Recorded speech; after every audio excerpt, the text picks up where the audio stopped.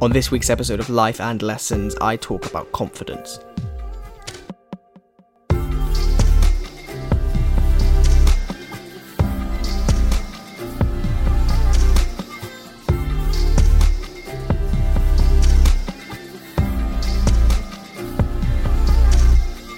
Hey, what is going on? Welcome to this episode number 41 of Life and Lessons. I'm Sean Spooner, and if you're new here, here's what you need to know. For 52 weeks between the ages of 24 and 25, I'm going to be recording and releasing a weekly podcast to see just how much my life can change in a year.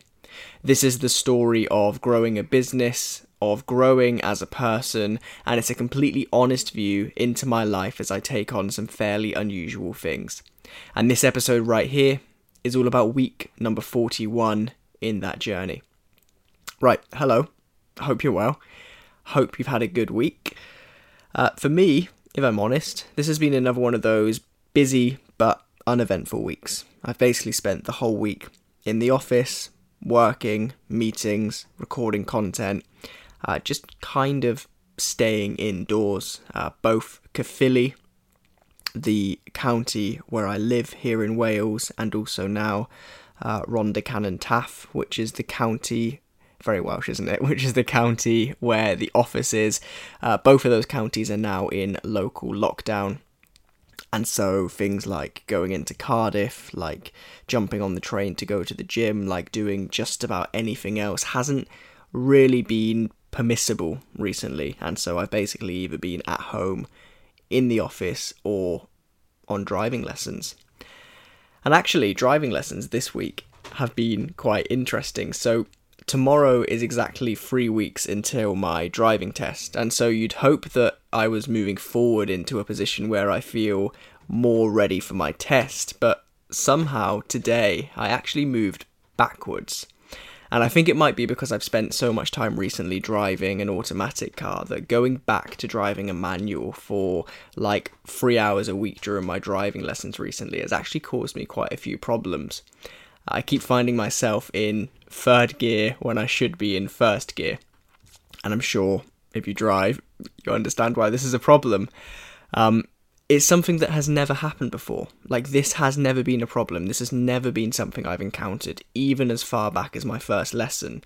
And yet today, for some reason, driving around for an hour and a half on this lesson, all I seemed to do was take slow roundabouts in third, thinking I was in first, and pull away from traffic lights and junctions in third, thinking I was in first. Like, it's a weird one, but as you can imagine, it caused a bunch of problems. So that's what I'm going to be focusing in on tomorrow when I have another lesson.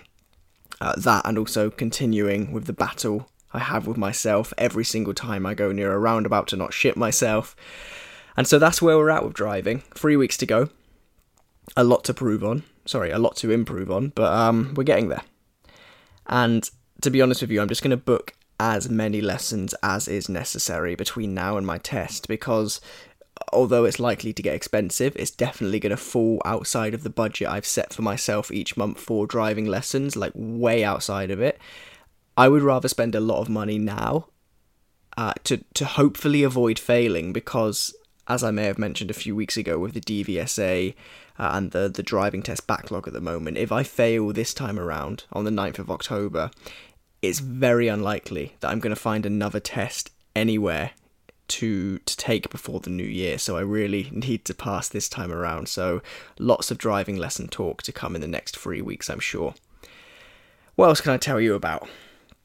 Des, the 3-part drama on ITV this week about Dennis Nilsen was fucking incredible. If you didn't watch it, please do yourself a favour and lock yourself away for 3 hours this weekend and get through it. It's so good. It's so well produced. You'll thank me later. And also, on the topic of good stories, I know I'm 24, so this is going to sound like an unusual sentence, but I've just started reading Harry Potter. And there's actually quite a long backstory here, but basically, I haven't read a fiction book by choice once in my whole life. Like, never have I thought, oh, I fancy reading a storybook and picked one up. That's never happened. And I think that the last time I even laid hands on a fiction book was about 10 years ago in school. But a couple of things happened recently that led me, believe it or not, to read Harry Potter. And the first is that I've heard in a few places recently that reading several books at a time, some of which are fiction and some of which are non-fiction, so like reading a mix of books at any one time can help keep you in the routine of reading and can actually help you get through more books in a shorter period of time. And so that's what I've been trying. I've been trying reading fiction in the evenings and non-fiction in the mornings. But when it came to fiction, there was, of course, the question of what do I read? And being honest, I probably couldn't name 10 fiction books right now, even if you asked me to. Like, put a gun to my head, give me £100,000, I probably couldn't name 10 fiction books. But of course I knew about Harry Potter, and of course I've seen a couple of the films. And so when I was talking about books with Chloe in Poland a few weeks ago, we were talking about Harry Potter, not books. I thought, fuck it, I'm just going to order the whole lot and see how quickly I can get through them. And I'm actually really enjoying it. I'm just over 200 pages into The Philosopher's Stone. I almost forgot the name of it there, not a good start, but 200 pages in, really enjoying it, flying through it, and this is all a big surprise. So I think that by the end of this week, I will have finished the first book, and then when I'm back in Corby, I'm going to move on to the second. And so there's that. And alongside that, if you're interested, the non-fiction book I'm reading right now is The Personal MBA. Both good books, both very different, but we're making progress, and it's nice to be doing something that, for me at least, is quite unusual. And that's kind of what I want to talk about today, because, you know, I love my seamless links. I want to talk about doing unusual things. But I don't want to talk about unusual things like reading Harry Potter, because really that's not that unusual, and that's a terrible example. What I do want to talk about is the idea of doing unusual things that lead to unusual outcomes. Now, this is something that I wrote about to the newsletter group earlier this week, because a couple of days ago, I was reflecting. There are just over 100 days left of 2020, and so the other night I found myself thinking about this year. Thinking about what a year it had been so far, and reflecting on everything that's happened, and asking myself what I think I will take away from this year. And interestingly, I think that my biggest takeaway from 2020 won't actually have anything to do with coronavirus. It'll actually be something completely unrelated.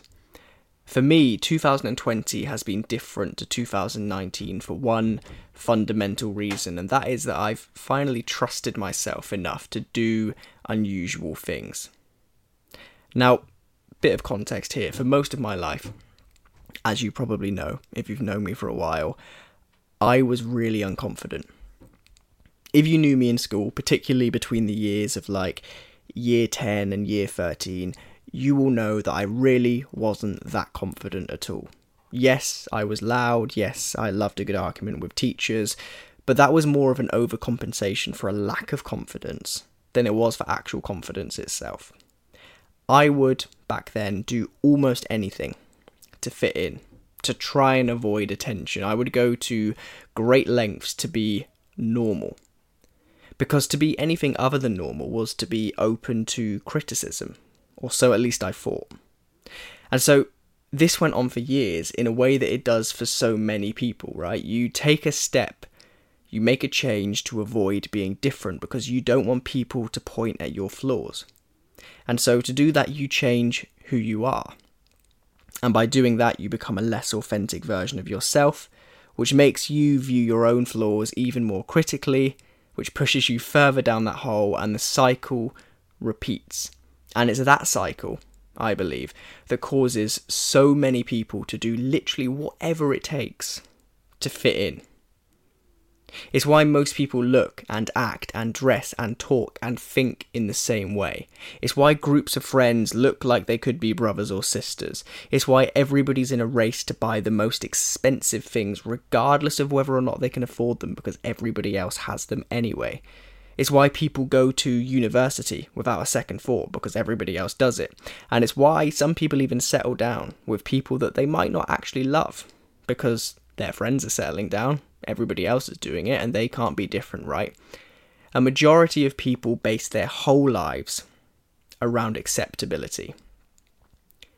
Be accepted or risk being outed as different, as weird. And this is something that I spoke about a few weeks ago. You might remember when I was discussing the power of being unusual, the power of being weird. And I mentioned that evolutionary, it makes sense that we want to fit in, right? You might remember I said that, millions of years ago, and for millions of years, when we had a small tribe, when we lived in the bloody desert somewhere where there were lions trying to kill us, it made sense to fit in. We relied on fitting in with the tribe, because to go against our tribe, to seem different, it put us at great risk of being pushed to one side, of being rejected from our tribe, and of being eaten by a lion as a result, right? Obviously, I'm simplifying things here, but you understand where I'm going with that. We're hardwired to want to fit in, so it makes sense. But times have changed, like I spoke about in that episode. And now being different is literally the single biggest factor deciding whether or not you will live a happy and successful life. And I'll go back to the word happy a bit later on, actually, because there's something I want to share with you on that, which I think is really, really important. So I'll remember to come back to that. But focusing on that episode, when I was talking about the power of being unusual, I think that there's something critical that I missed out a few weeks ago. And it's this that I realised whilst reflecting the other night. It's all well and good to say, be different. Be who you really are. Don't worry what other people think about you. Those things are easy to say, but they are far harder to actually live by. And that's because in just saying those things, we're missing out and we're ignoring one crucial ingredient: confidence. What I lacked for so many years, and what finally this year I started to build. I started to build the confidence and the conviction to actually do the things that I wanted to do, to take actions that lead to worthwhile outcomes in spite of what others might think, and quite honestly, in spite of what I might think. Because we are so critical of ourselves. And side note here, but I think a lot of people get this wrong, because typically when we hear phrases such as we're too critical on ourselves, it's normally followed by some nonsense about why we should stop pushing for our goals, and it's fine to be a lesser version of ourselves, and let's just all take a step back. But I believe that the opposite is true. I think that we're critical of ourselves, but that we need to take action irrespective, because I've tried both approaches, and I can tell you that the stepping back and taking your foot off the gas because you lack confidence option is the wrong one. Instead, in my opinion, the right approach is this. You need to realise that nobody is born confident. Nobody is inherently more or less confident than the next person, and confidence isn't some sort of preset personality trait. Confidence is built and is earned, and you are the only person who can add to or take away your own confidence. You just need to realise that and then take the right steps. And I think that this is the way you build confidence, at least in my personal experience. Firstly, you need to take an audit of where you're at. You need to try and understand what things that you currently feel comfortable doing and what things you don't feel comfortable doing right now.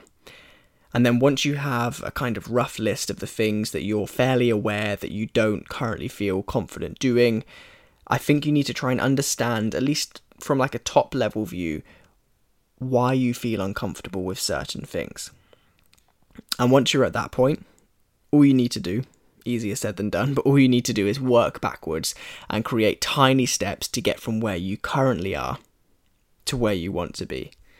Now, literally in the last year alone, I could give you a dozen examples of how I've done this exact thing, followed this exact process to build my confidence in a bunch of different areas. But for now, on this podcast, given that we all know about it because we're all listening to it, I'm going to use the most obvious example, which is this podcast here.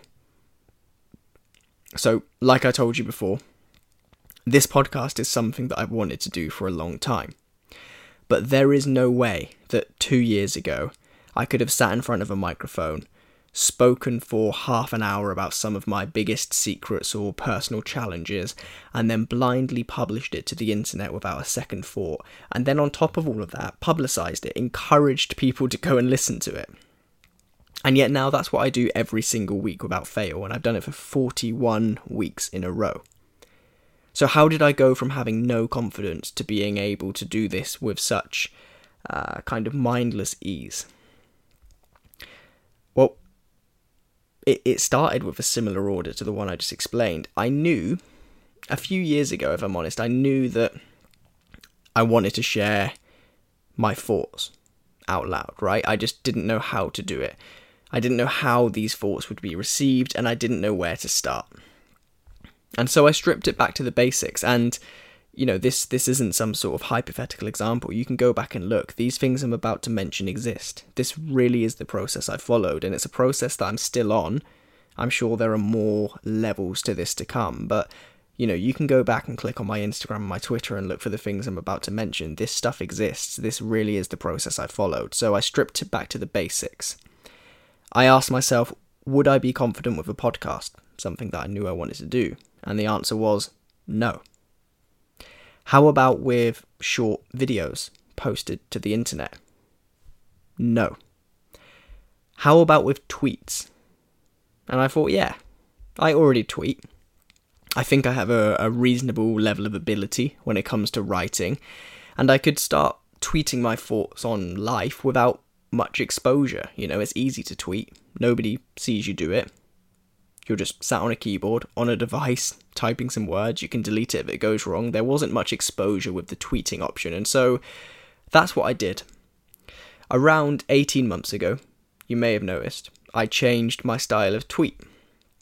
I went from using Twitter predominantly as a pointless stream of consciousness to using it as a place where I shared my thoughts in a more considered way. And we got about 100 tweets in, and it went fairly unnoticed. But in a good way, right? There was no backlash. Before long, my confidence was at a level whereby it felt safe and it felt acceptable, and I felt confident to share my thoughts online, albeit only in the form of tweets. And so at that point, I upped the ante. Around a year ago, again, you can go back and look, I started publishing these quite rough one-take videos to IGTV where I would discuss in a slightly longer format some of the thoughts that I had previously shared on Twitter. So I would take a tweet that I thought was particularly interesting, and then I would think out loud on the topic that the tweet was about for between, say, 5 and 10 minutes, and I'd publish that as a video to Instagram. And these videos were me on camera, speaking, thinking on the spot, and trying to add colour to the previously black and white thoughts that I had shared online. And it's something that I would never have done before I started the tweets, but seeing the response to those tweets gave me the confidence to give it a go. And so I did. I recorded a few videos, I published them to the internet, and believe it or not, nothing bad happened. None of my fears about what people would think, or say, or write in comments came true, and before I knew it, speaking to a camera about my thoughts became easy, and my confidence once again grew, until such a time that I wanted a longer form medium to think out loud. And that's kind of, in a roundabout way, where this podcast came from. I went from struggling to write 240 characters without being terrified of hitting send, to being able to think out loud for half an hour at a time in the space of 18 months, and I did that by progressing step by step. And that's how I built the confidence to do this, and that's how I believe you build the confidence to do anything. You need to change the story of who you are in your mind, and this is something that I've also spoken about before from Derren Brown's book, Happy. The stories we tell ourselves about who we are as people are bullshit, but more importantly, the stories we tell ourselves can change. They're malleable, right?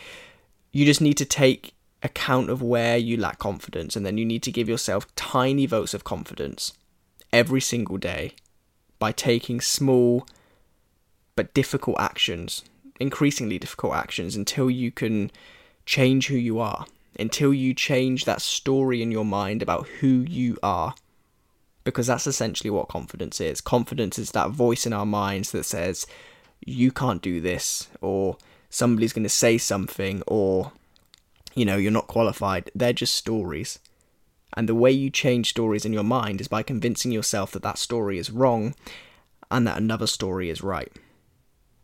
And that's what I finally got the hang of this year. I've trusted myself to get there eventually. And that's all I needed to get started on the journey of taking unusual steps. Because unusual steps lead to an unusual life. And I think we should all be aiming for an unusual life, for the reason that I mentioned earlier when I said that living an unusual life is essentially the key to happiness. And I was having a conversation a few weeks ago about this, about, I might get her name wrong, Bronnie Ware, I believe her name is, and her deathbed regrets work. Now, Bronnie Ware is an Australian nurse who spent several years working in palliative care, and it was essentially her job to care for patients who were in the final 12 weeks of their lives. And she asked many of these people who were literally about to die what their single biggest regret in life was. And the top answer, the most common answer of people who were about to die, who were asked what their single biggest regret in life was this: I wish I had had the courage to live a life true to myself, not the life that others expected of me. Now, these people who gave these answers, they didn't need to front anymore. They had no reason to cling on to their ego. They were in the ultimate position of reflection. And all they wished for in that moment, they wished for nothing more than to be able to go back and live a life true to themselves, rather than a life aligned with what others expected of them. Now, those people didn't have a chance to go back and change their lives, but we do. And so I think that we need to do something about that. And being able to do something about that, I believe, starts with building confidence. And so that's what I'm going to continue to work on for the final 100 or so days of this year, and it's what I'm going to continue to work on long into the future. And that's it. That's all I have this week. That got deep, didn't it? But I really believe in it. I really, really do believe in the fact that a worthwhile life, a meaningful life, a remarkable life, or even just an authentic life, is one that is based around the things that you truly want to do, the things that you truly want to say, and they are so often, for so many people, held back because we fear what other people will think of us, right? And I think that to remove the fear of what others will think, you really need to double down on your self-confidence. And like I said, not to repeat myself, but that is something that you can build. And a lot of people don't seem to realise that, in my experience. We treat confidence, like I said, as if it's a personality trait and not something that can be fostered. And so, yeah, as I was reflecting on this year, it was nothing to do with coronavirus that really caught my mind when I was reflecting on what I'll take away from this year. It's the idea that, without sounding cliche, we really can do anything we want to. We just need to believe that we can and then work towards it. And again, that starts with confidence. And that is all I have. So, thank you very much, as always, for listening. I hope you have a good week. What am I doing? I have a driving lesson tomorrow. Hopefully, a more successful driving lesson than today. And then I think I'm off to Corby this weekend. And then my mum is away seeing her family when I'm back home, which means I'll be home alone for a week. And I'm kind of excited for that. I love a good old bit of solitude, so I'm excited to just be on my own for a week. Of course, I'll be working. Of course, I'll be taking phone calls and doing video calls. But in the moments when I'm not, I'm excited to just have a week to myself, to focus, to get stuff done, to relax, to do whatever I want to do. And so that's what I'll be doing for the next week. But in the meantime, I hope you have a good week. Thank you once again for listening, and I'll see you back here this time next week for episode number 42 of Life and Lessons. See you then.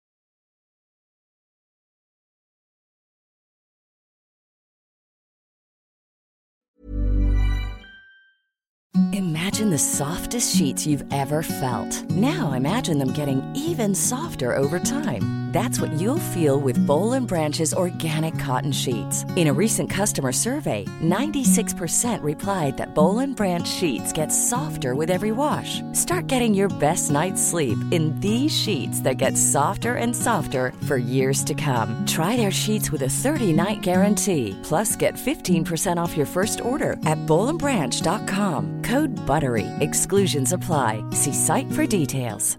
Cool fact, a crocodile can't stick out its tongue. Also, you can get health insurance for a month or just under a year in some states. United Healthcare short-term insurance plans, underwritten by Golden Rule Insurance Company, offer flexible, budget-friendly coverage for you. Learn more at uh1.com. Mom deserves the best, and there's no better place to shop for Mother's Day than Whole Foods Market. They're your destination for unbeatable savings, from premium gifts to show-stopping flowers and irresistible desserts. Start by saving 33% with Prime on all body care and candles. Then get a 15-stem bunch of tulips for just $9.99 each with Prime. Round out Mom's menu with festive rosé, irresistible berry chantilly cake, and more special treats. Come celebrate Mother's Day at Whole Foods Market.